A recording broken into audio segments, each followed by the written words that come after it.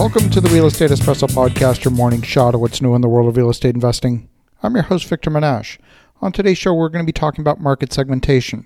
But first, if you've been listening to this show for a while, you know that I've been involved in a wide array of projects ranging from residential subdivisions to senior assisted living to new apartment construction, mobile home and RV parks, boat and RV storage, new condominium developments, just to name a few.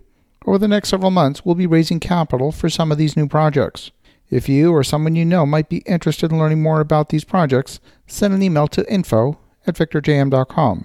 That's info@victorjm.com, and we'll add you to the mailing list. The first webinar for one of these projects is coming up on January the 12th at 8 p.m. Central, 6 Pacific, 7 Mountain, and 9 Eastern. We'll be talking about a new apartment development project in that Zoom meeting.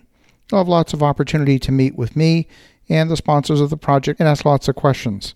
This invitation is not a solicitation for investment. Any future investment opportunity that arises would be by prospectus only and is restricted to accredited investors only. The definition of accredited investor can be found in the Securities and Exchange Commission website. Again, if you'd like to learn more, send an email to info@victorjm.com. On today's show, we're talking about the importance of market segmentation. Because real estate is not easily moved, the supply and demand picture is hyper-local. That means each real estate product has a radius where the demand is real, and outside that radius, the demand can fall off significantly. In real estate, we tend to segment the market according to asset class. We look at demand for residential, for apartments, for office space, and for retail, and so on. But that's far too simplistic an approach. The analysts tend to quote the market vacancy rate, but frankly, that's a useless metric.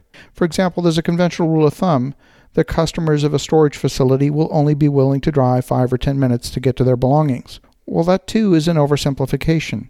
You need to segment the market even further. If we're talking about storage, are we looking for small self-storage lockers, maybe only 15 square feet, to store the handful of items that don't fit in an apartment? Or are we talking about a large place to store a decade of legal files or medical records? Still, others are looking for a place to store their camping trailer. These are vastly different clients and vastly different products. When we look at office space, you might find 1 million square feet available in the local market, but again, how is that space segmented? Who's the target customer? Is the space one large open floor plate of 50,000 square feet?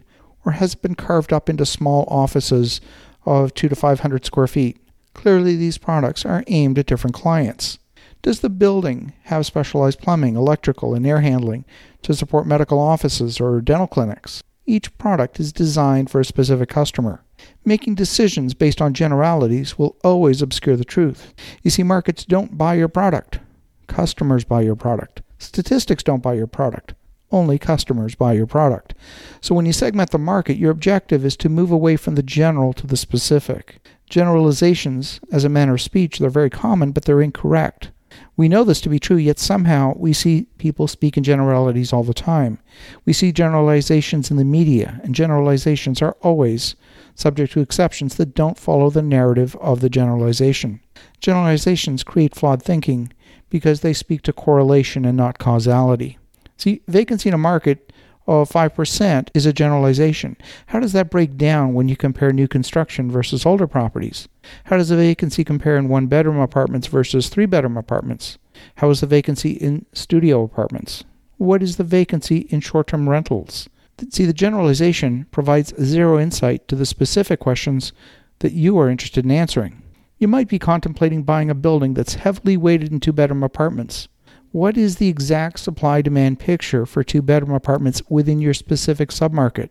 Vacancy in 1-bedroom apartments is not insightful. Don't just draw a radius around the specific property. You might be crossing neighborhood boundaries, crossing into another school district, or perhaps even a municipal boundary.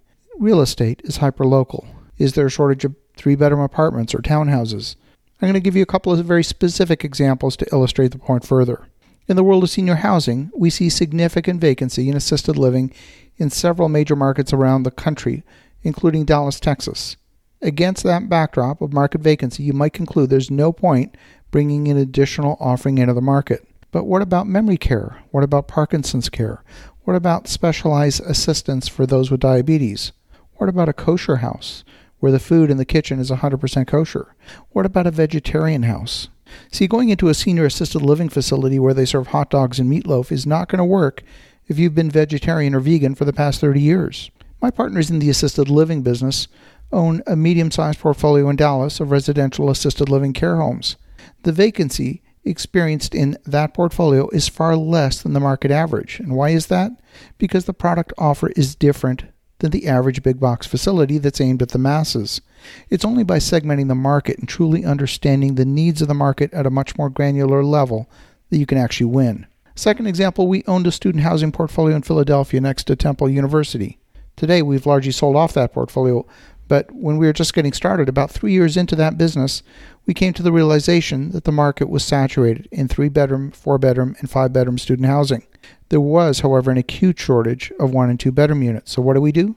We shifted the focus 100% to only building 1- and 2-bedroom units. That's what we're talking about when we talk about market segmentation. As you think about that, have an awesome rest of your day. Go make some great things happen. We'll talk to you again tomorrow.